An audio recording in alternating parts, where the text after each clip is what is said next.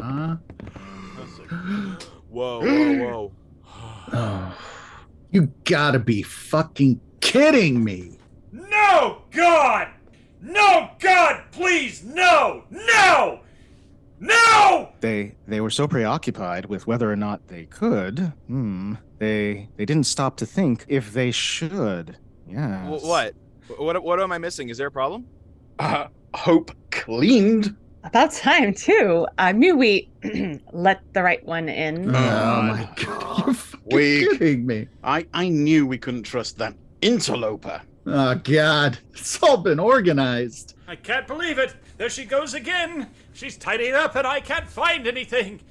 She blinded me with science. No singing. She even threw out that nest I made for Clark Nova out of chewed up paperbacks and other substances. Oh, thank Christ, God. that thing reeked. Oh, hey guys. What's with the... Oh, right. It's because I cleaned up your little clubhouse, isn't it? I had to do something. The dust was hell on my allergies. Look, if I'm going to be stuck here, I don't want to sneeze myself to death. Did you stop and think for a single second about the damage to our aesthetic? It's irreversible. Like my large, imposing British raincoat. What a bunch of piss babies. Don't lump me in with them. Whatever. I was coming in here to tell you I found some old mail that looked pretty important. It's got final notice stamped on it in red. Yeah, that's how you know it's vitally important that it be ignored even harder. Ugh. Anyway. Blah, blah, blah. Dear occupant, blah, blah, blah. The city redevelopment agency has identified the TBD shopping plaza, blah, blah, blah, the potential urban blight, and the council will consider condemnation. Condemnation? That's our sole purview. At its next session in July. July? It's December, Any guys. objection or complaint must be filed with the city no later than 30 days from receipt of this letter. Absent any such filing, should a condemnation be made, occupant will have 60 days from the date of determination to vacate the premises. Yours sincerely, yada yada.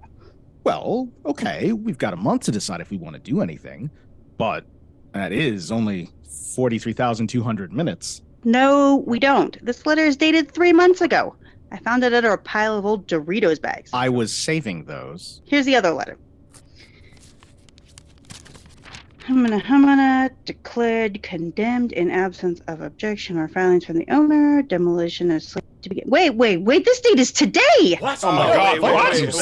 Kidding me? No, can't be. That's I'm wasting illegal. my time with these idiots. Oh, my shop is doomed. Silence! Given the gravity of the matter, I propose it be dealt with in the only proper fashion. An emergency injunction? Threats of grievous bodily harm? Summoning the spirit of David Lynch? But he's not dead yet. Details. Surely you can't mean assassination by atomic super robot. No, and don't call me Shirley. I said proper fashion. Denial, avoidance, and escapism. Ooh, my 3 favorite Ds. Of course, that's your solution. Oh. Yeah. Which brings me to the only appropriate means of anesthetizing oneself from the apocalypse. Cartoons. What? Adult cartoons. Ooh, I like it. Post-apocalyptic adult cartoons. What? Bullshit. I don't buy it. There's no such thing, okay? That's where you're wrong, my young apprentice. In 1977, Ralph Bakshi released Wizards, which is what you get when the underground comics of the 70s meets an independent animator whom 20th Century Fox is armed with a budget big enough to keep him and a stable of artists allegedly swimming in various psychoactive substances. Allegedly. It's got fairies versus mutants, magic versus technology, anti-fascists versus Nazis, all set millions of years into a post-nuclear apocalypse future, and features backgrounds from the legendary grimdark graphic artist Ian Miller, without whom Warhammer 40,000 would never have existed. Shame. Hey, I'll have you know, Ian Miller is an artistic genius, and Games Workshop is a national treasure. A horrible, brutal national treasure. Oh, sure. Like you need more national treasures. You've got everyone else's national treasures in the British Museum. Holy shit, this sounds amazing. Better than what I see on the internet. Right? What are we waiting for? Put it on. Brownies, anyone? Ooh, brownies. I'll take two. I'm not taking any food from you weirdos. I'll have another one. I wouldn't eat quite so. Oh, you've already eaten the whole thing. Oh well. But what about the... We'll deal with it later. That's what you said about my store. And now you're gonna... Within the depths of the strip mall of the damned lies a spiffy video store long since shuttered.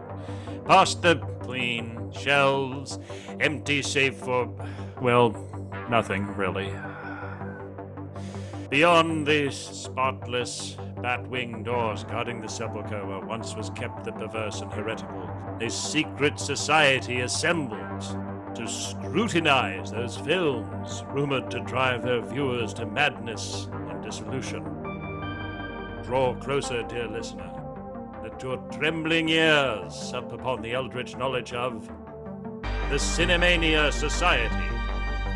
We, the brethren of the lenses called to convene to judge this offering of cinema worthy of our esteem. Or to travel down as worthless hokum. Let us Shit. Please be seated. Now, before we get started, what? You're introducing wizards? Oh, yes. Sorry, I got distracted because for some reason I can no longer recall what color my name smells like. Don't forget to warn people. We have salty language, adult themes. Kids, turn this shit off and ask mum and dad before you go any further. Salty. Where are the Pringles? I could murder a can of curry flavor Pringles. Oh, that sounds amazing. Wait, yes, on to wizards. Hope, you're Master Castigator this time. Why me? I don't even want to be here. I think you're the only one who can read in a straight line right now. Fine. I'll do the thing, as long as you promise to deal with the whole condemnation situation. Fine, whatever, read the list of charges. Charges against the film Wizards include gratuitous fairy nipples, gratuitous Hitler, overuse of stock film, overuse of hasty rotoscoping, flagrant abuse of wah-wah guitar, shameless inclusion of OCR typefaces, bigotry against radioactive mutants. They're not inherently evil just because they're mutants. Depiction of an overly phallic wizard's tower. Overuse of exposition for expensive, difficult to animate things happening somewhere off screen. Being about as edgy as a well-manicured hedgerow. Caving to the whims of George Lucas in removing war from the title. Extreme lack of subtlety. Having more of a vibe than an actual story, per se. Actual trigger warnings for this film include fascism, Nazism, violence, misogyny, and giant fucking pencil eraser size fairy nipples. Thank you, Auntie Hope. Now... Wait, what happened to our roll call? We're supposed to do roll call. I'm Professor Andrea, scholar of San Francisco. Repositor Andre, voice from the outer world. That's not how you do it. I'm Profligator Daniel, possessor of the word. Scrutinizer Zacharia, guardian of the door. Verifier Andy, master illuminator, ahem. Yeah. Auntie Hope, keeper of the books. What is this, an episode of fucking Voltron? Fine, Sinquisitor Ethan, keeper of the lenses. There, done. Now, who wants to read the first part of our summary of Ralph Bakshi's 1977 animated classic, Wizards? Whoa. Okay, this brownie just kicked in. All right, I'll take the first part. All right. You know, we're told this is an animated film, but right after all this hyper-futuristic OCR credit text, we start out with a live-action opening. There's big old leather books sitting on a cracked hardpan. All right, this is a story within a story, par for the course with us. Anyway, this book tells us the history of the future. Our story takes place 10 million years after a devastating nuclear war on Earth. With no sunlight during that time, any surviving humans mutated into, well, mutants. It goes without saying that said mutants are evil. This is a kid's film, after all.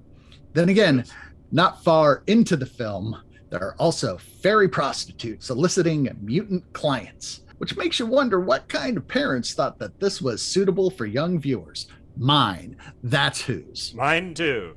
Oh, God. 70s parents. Yeah, no doubt. Another shocking development.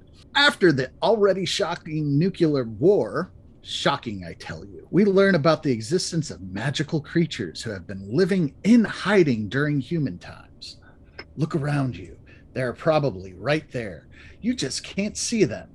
Anyhow, after humans nuke themselves into near oblivion, the magical creatures use the opportunity to spread out a little breathing room, if you will. Don't worry, that's what we big kids call foreshadowing. Moving on, we're told all the fairies, elves, dwarves, pixies, gnomes, pretty much the full cast of any Brian Froud book you can think of, resettle the less radioactive parts of the Earth's surface. The largest of these kingdoms is an idyllic land called Montagar. Why? Because fuck you. That's why. Nuclear Holocaust has its perks. And oh, are they perky. Just wait, you'll see. Anyhow, Montagar's society runs on magic. The only technology is nature. It appears magic is much better than technology ever was. So this is an Underground Comics reference, and this is a big nod to Von Baudet's Cobalt 66. This entire setting may as well have been in Cobalt 66, but yeah, Von Baudet is one of the Underground Comics artists at the time, who was actually friends with Ralph Bakshi, apparently, before he died in 1975 from autoerotic asphyxiation. But the film was in production then. Anyway, one way or the other. Oh, what a way to go. Oh. Well, I guess more people are into that than we even realize. You can see a lot of nods to Baudet's work throughout this whole thing with, Cheech Wizard or Erotica. Those are all coming. Should I continue? Yeah. All right. After 3,000 years of peace, Delia, queen of the fairies, falls into a trance and wanders back to her hut, where she gives birth to 2 twins. Not 3 twins? No, 2 twins. That is not how birth works. You do The not number of the understand. twins shall be 2, and no more than 2. And 3 is shall be right the number out. of the twins. Did anyone writing this film ever give birth? That is not how it works. You don't fall into a trance and magically have babies. Hurts like fuck. One is a large Germanic fellow who looks like he might be into bodybuilding. The other is a small Danny DeVito-esque looking child. I feel like I've seen this movie before. Just kidding. All right. One's a normal, angelic, chubby-looking Bubba straight off the Gerber label. The other's a gaunt, creepy mutant with red eyes who lacks all flesh on his forearms. Yep, just the good old radius and ulna hanging right out there. You're probably asking how he's going to move his hands without any of those muscles. Shut up and don't ask dumb questions, kid. It's a cartoon. Magic. Here These comes two- that charge of lack of subtlety, right? Yeah. Right. And in accordance with cartoon law, of course one of these twins will be evil. Which one, though? We'll have to wait and see. It's That was a big mystery. twist in Such a Twins. mystery. Danny DeVito was actually the good guy, right? Right. These two are the eponymous wizards of the film's title and are, of course, mortal enemies destined to kill each other. The good twin is named Avatar, and he's kind-hearted and very skilled in magic. Yet later, he's also a dirty old man with a voice like Columbo. His mutant brother is Black Wolf, who likes to torture animals alone in the woods. We don't have any insight into what Mom was thinking by naming him Black Wolf, but even if you're not a nominative determinist, you've got to know that there are some serious villain vibes with that name. Black Wolf is also good with magic, but he has a hard-on for technology. World War II technology, to be precise. In case you missed it, this is more foreshadowing. Anyway, at some point, when they're basically the wizard equivalent of teenagers, Mom dies and Avatar and Black Wolf have a duel. Avatar wins, Black Wolf leaves, but vows to one day take over the kingdom of Montagar to make this planet where mutants rule. We'll assume he also said it'd be one where fairies drool. They were teenagers, after all. It's also worth noting that all this exposition is told through a sequence of mostly monochrome still images drawn in pastels, not actual cell animation, and is narrated by what sounds like a cataclysmically stoned Janis Joplin voice double. How stoned, though? I mean, this woman is bored as fuck. Oh my God, yeah. She looks like, Her voice monochrome. Now, I think I read that this is actually Ralph Bakshi's wife who did the video on this. Yeah, I think you're right. I read that too. I think she's going for sort of portentous, but she comes across as just very slowly and boredly reading the lines. Fast forward 3,000 years, Black Wolf apparently rules his own kingdom, a grim, dark land of grim, dark backgrounds drawn by the king of grim, dark fantasy art, Ian Miller, appropriately called Scorch, which for some reason is spelled with a T. The T is how you know it's evil. Is T evil? I'm asking sure. the Brit. Blame the tea. Well, I mean, it was the cause for the Opium Wars. I thought it was the whole taking over India and subjugating them just so that you could have hot leaf water for breakfast. You don't need to discuss historical misunderstandings. Dried leaves It wasn't boiled just in India, water? It was China too. That's true. But I thought they were more green tea than the black tea. Yeah, but did they have a flag? I don't believe they did. No flag, no country. Right. Here at about 5 minutes in, we have our first sequence of actual cell animation in the movie so far. Black Wolf, now a gray-bearded, gray-skinned tyrant, still with fleshless forearms, is seated on a throne so evil-looking it would make Skeletor cringe.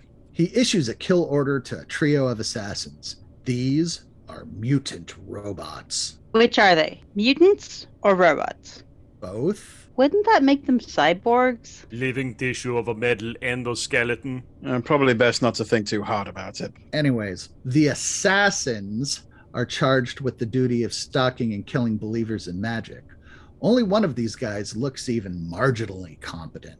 Necron 99, the red uniformed radio antenna-headed guy with the sinister yellow eyes from the movie poster, mounted on a bipedal mutant blob horse. The three assassins ride off through Scorch, past the aforementioned ferry hookers, through a barbed-wired no man's land, sort of a fantasy DMZ which contains the ghost of Puff the Magic Dragon, and, more foreshadowing, an army mustering for war.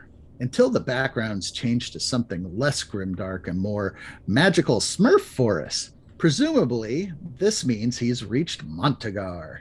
Now in the land of fairies, Necron 99 ventilates a low-rent Papa Smurf reading a manifesto talking about technology to a group of children. While elsewhere, the less cool assassins kick down a door and machine gun a room full of elven aristocrats signing a treaty. All this murder is accompanied by a groovy lounge jazz soundtrack, which is what you'd want too if you were a callous, cynical mutant assassin gunning down garden gnomes in the far future. A while later, Necron 99 stakes out a position high on a hill looking down on a pair of elven warriors who themselves are mounted on slightly less sinister-looking bipedal blob horses. After Necron 99 snipes one, a chase sequence ensues. Necron 99 pursues Weehawk, the elf, across the Smurf forest and through some fern gullies, blasting away with his submachine gun as the soundtrack blasts away with a Mugen wah-wah guitar prog rock soundtrack. Weehawk wheels his horse, whips out a bow and arrow. Wait, doesn't that still count as technology? Nah. And puts a shaft through the brain pan of Necron 99's blob horse. If you're still under delusion that this is a kid's cartoon, you should note that there's a lot of blood and popped eyeballs out here. Necron 99, now Sans horse, stalks through the forest and finds Weehawk praying over the corpse of his own blob horse.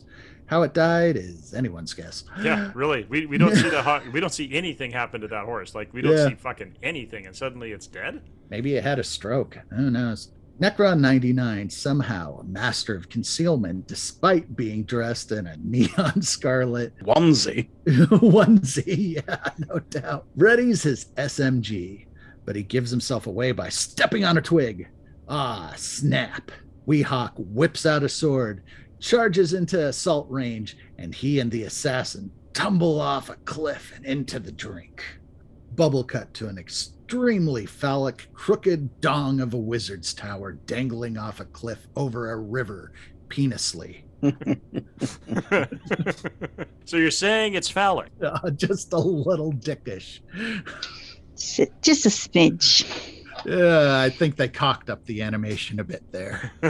Just a wee bit. Just the tip.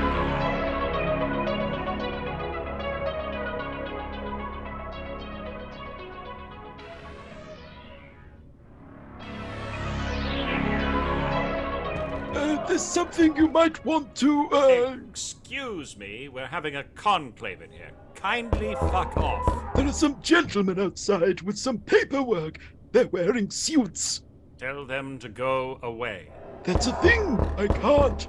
They have a manila envelope. Those fiends. Andre, why don't you set your atomic super robot on them? Here's the thing. Remember how I told you I downloaded the entire internet into Robbie? Oh my god, you didn't. That's not gonna be good. Like I said before, do you want an Ultron? Because that's how you get an Ultron. Yeah. Well, Can't you just have Robbie walk over there and intimidate them? no, not really. Oh, what's the problem then? Well, I asked it to start generating AI art of the strip mall, of the damned. It's the TBD shopping plaza. How many times do I gotta... AI art? How very dare you. I'm Master Illuminator. I'll handle all the art we need, you traitor. It was an experiment. Nothing to worry about. All he started doing was generating dot matrix printouts of cats and porn.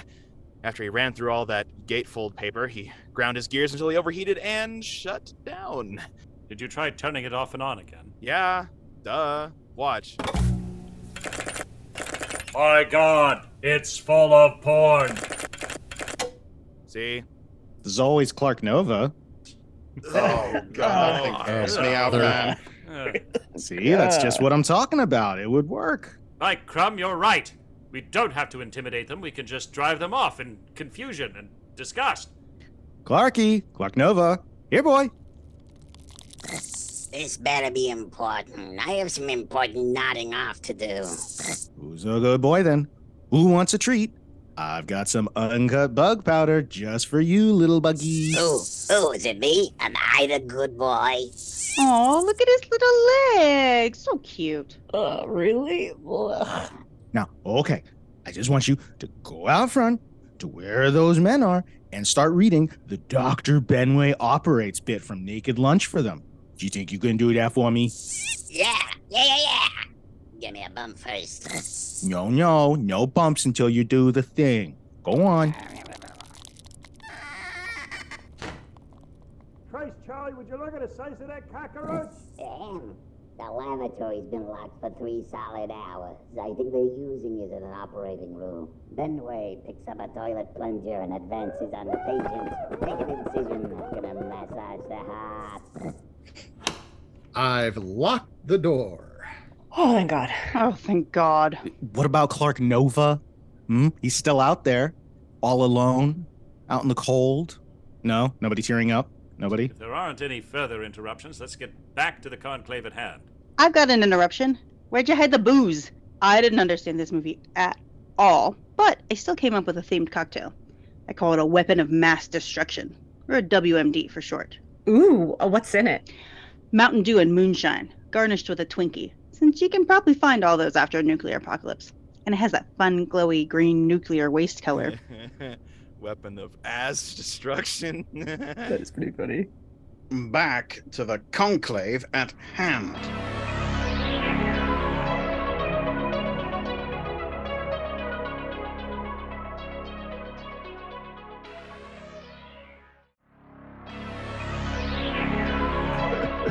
At the mightily erected Tower Phallus, we meet again Avatar, now a stunted, cigar-chomping middle-aged man. He hangs out with the president of the kingdom Montagar. Wait, hang on. It's a kingdom, and they have a president, but he wears a harlequin mask and his daughter's a princess. What the fuck are they trying to say here? Is it like the UK? Royalty and parliamentary democracy? It's a cartoon. Just stop asking questions and roll with it. But I have so many questions. Shush. Fine. Anyhow, Avatar is hanging out with the president and his daughter, the half-fairy princess Eleanor, up in the mushroom tip of his dick tower. Eleanor has crinkly fairy wings, an entourage of birds, and an outfit that looks like it came from Fredericks of Hollywood. It looks more like that episode of TNG where they try to kill Wesley for breaking a window. And they go to this planet and everyone's just wearing handkerchiefs. Really what was it called? Justice. It's in season 1. Oh, I remember that. That was like the horniest episode of TNG. But you're saying a lot. There are a lot of horny episodes that first season. Fully functional. I think they had the budget to costume about 8 people, and they had to costume 30. So like handkerchiefs for everyone. Oh my. They retconned it by saying, "Oh, it's a very liberal and sexually free society. Unless you break the window, then we're gonna fucking kill you." Right. Remember the perky we mentioned before? Here they are. The perky nips on the animated character is something you just can't unsee. Her outfit could only possibly be more revealing if it was a couple of sequins and a cork. Those nips could cut glass. Like pencil erasers, I'm telling you. Oh my God. It's hard to keep track of her expositional dialogue here due to the highly distracting amount of cheesecake. But frankly, we think that's more the writer's fault than ours. No, really. No, really. No, really. Really? Really. I mean, just, dear Lord, it's easier to keep eye contact with Elvira. What little we're able to follow is that apparently the president and Avatar are debating whether to keep up with Black Wolf in the arms race, before Avatar reminds everyone that science and technology were outlawed millions of years ago. We also learn Avatar is training Eleanor to become a fully fledged fairy. But what we see in their relationship leaves the kind of training pretty open to interpretation. He goes into a monologue about the before times, while Necron 99 climbs the viney veins up the side of Tower Phallus. Wouldn't that be the shaft? Yeah. Yes. I don't know if any of you have ever seen Disenchanted on Netflix, but Avatar looks just like the king from Disenchanted. The red hair, the giant cigar. Yeah, he does. Yeah, there's a nod. As Avatar smokes a cigar with his toes, he transitions us back into more of that series of pastel still image exposition pieces with the bored/stoned woman narrator. We learned that Black Wolf spent millennia studying the black arts. Nice. Black arts? Who'd ever have guessed that someone with a name like Black Wolf would study black arts? And has been gathering an army of mutants and evil magical creatures like orcs, goblins, trolls, etc., all managed by demonic generals called up from hell. So you're saying he's managed a wholesale recreation of the U.S. military? This all sounds pretty ominous, but apparently victory eluded them because they get too easily bored during the battle and wander off because they lacked motivation and inspiration. This leads us to a cel-animated vignette with a couple of Black Wolf soldiers. These aren't magical creatures. Presumably, these are mutant humans because they're in uniforms and porcine gas masks. Little nod to Black Sabbath's war pigs there for sure. Oh, this is the notorious "they killed Fritz" bit. They killed Fritz! I Those love lousy, that. stinking yellow fairies! This is probably, actually, I'm going to guess it's Ralph Bakshi making a very thinly veiled complaint about the poor reception of his earlier, very adult animated feature, Fritz the Cat. This is an X-rated animated feature from 1970 or 71 or something.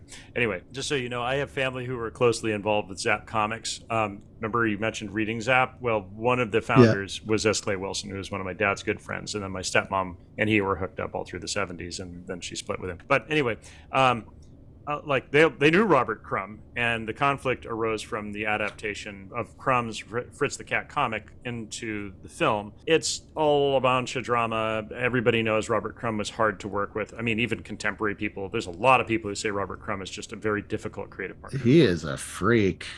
Well, I mean, it's subjective. The term's subjective, but he's also a creative genius in a lot of ways too. But anyway, Bakshi actually voices the character Fritz here, although he goes uncredited. And I think this is a pretty funny little piece of sketch comedy, however out of place it might seem in the overall narrative of the film. Anybody who wants to find it, just look for They Killed Fritz Wizards on YouTube and have a little chuckle. It is really funny. Once this piece is over, we're back to the still image pastels with narrative exposition.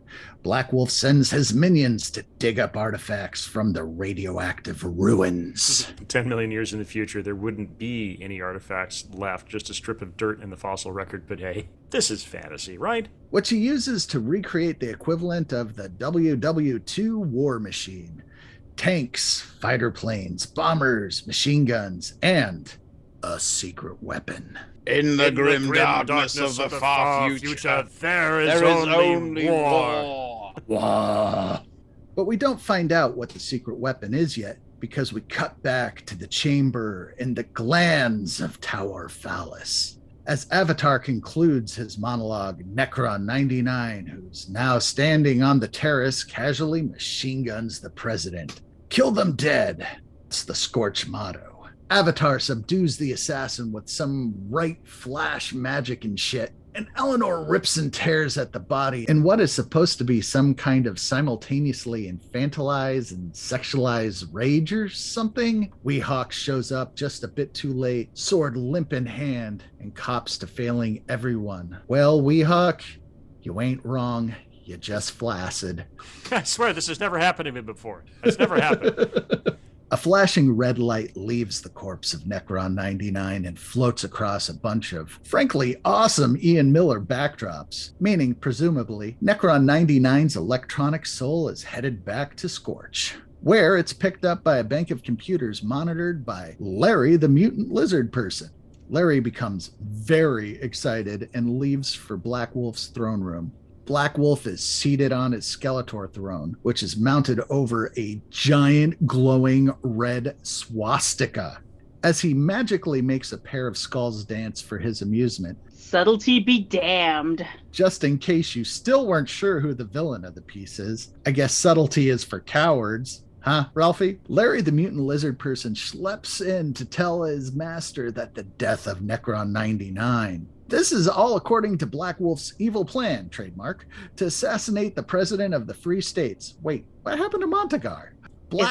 Is this like UK? Like where it's UK, Britain, British Isles, Scotland, England? Like you don't know what's what. Is that what's going on here? Don't worry, nobody knows what to call it. We just refer to anybody from there as a North Atlantic Islander.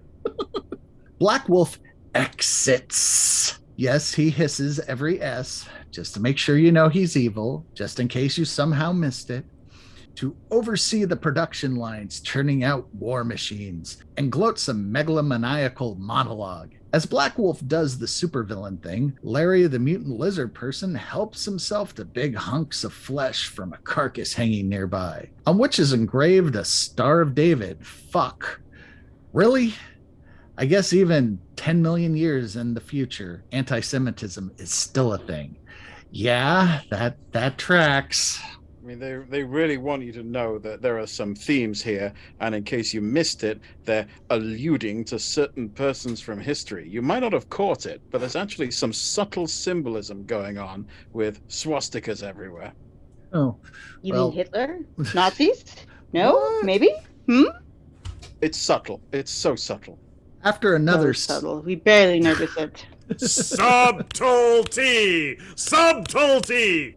After another sketch comedy bit between a couple war pigs, Black Wolf assembles his army to give them a speech. The cell-animated war pigs, orcs, goblins, mutants, and demons are joined by hastily rotoscoped stock footage of Crusader Knights, Zulu warriors, and, for some reason, a spooky organist belting out some minor chords. I think that might have been from the original, silent film version of Phantom of the Opera, actually. I think I recognize that one.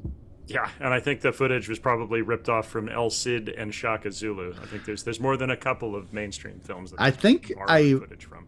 I think I recognized some footage from the Vikings too, which was that old Ernest Borgnine and Kirk Douglas Viking movie. Was that the one where he says, "I'm not an animal"?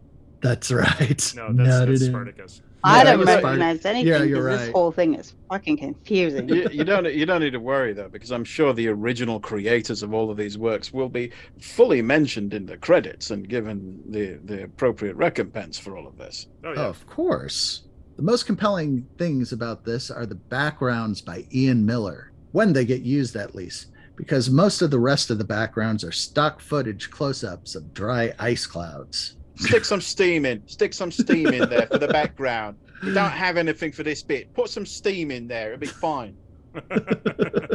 Black Wolf eye-zaps a couple pixie hostages into running the hand-cranked dynamo of his secret weapon trademark, which is apparently just a movie projector and shows tinted stock footage of old Nazi propaganda films. They just show them movies. Yes. Haven't we established the deleterious effects of Cinemania? No, actually, what are we? Moving on. Is it a magically enhanced movie projector? Do the Pixie Slaves make it more magical? However it works, it whips Black Wolf's minions into a frenzy. The Tolkien-esque map that appears next shows the advancing arrows, which presumably mean Black Wolf's army is finally making some strategic gains. We cut to... How did it get back in here? Way to guard the door, guardian of the door. I'm not your fucking doorman. Oh, Clarky, who's your good buggy? Who's your good buggy? Want your bug now? Yeah. Want your bug now? Is you good? Is you good? Yeah, is you good? Yeah. The men from before, they're back, and this time they've got some bulldozers with them. Bulldozers? Surely you can't be serious. I am serious, and don't call me. Shut up! Bulldozers, huh? I know just how to handle this. Quick, everyone, put on your robes and grab the towels. Don't forget the cocktail cabinet! I got you. Stop! You vandals, you haymakers, you half-crazed visigoths! Stop! The Cinemania Society was written, produced, and performed by Andrea Palladino, Andre Luc Martinez, Andy Slack, Zacharia Berks, Hope Bravo, Daniel Scribner, and Ethan Ireland. Produced, mixed, and mastered by Ethan Ireland and Andy Slack. Graphic design by Andy Slack. Music by Carl Casey at White Bat Audio. Dr. Benway Operates was excerpted from Naked Lunch by William S. Burroughs, copyright 1959. Visit our website at thecinemaniasociety.podbean.com. We'd like to hear what our listeners think, so if you have feedback about our show, suggestions for movies you'd like us to review in Season 2, just want to say hi, or leave snarky comments, you can check out our social media feeds. We have a Facebook group. We're on Twitter at TCS_Cinemania, and you can join our subreddit at r/the Cinemania Society. If you really liked what you heard, you can visit us on Ko-Fi to throw us a few bones. We love to make fun stuff for folks, but maintaining a podcast sure isn't free. Anything and everything helps. The Cinemania Society is a production of the Cinemania Society, LLC.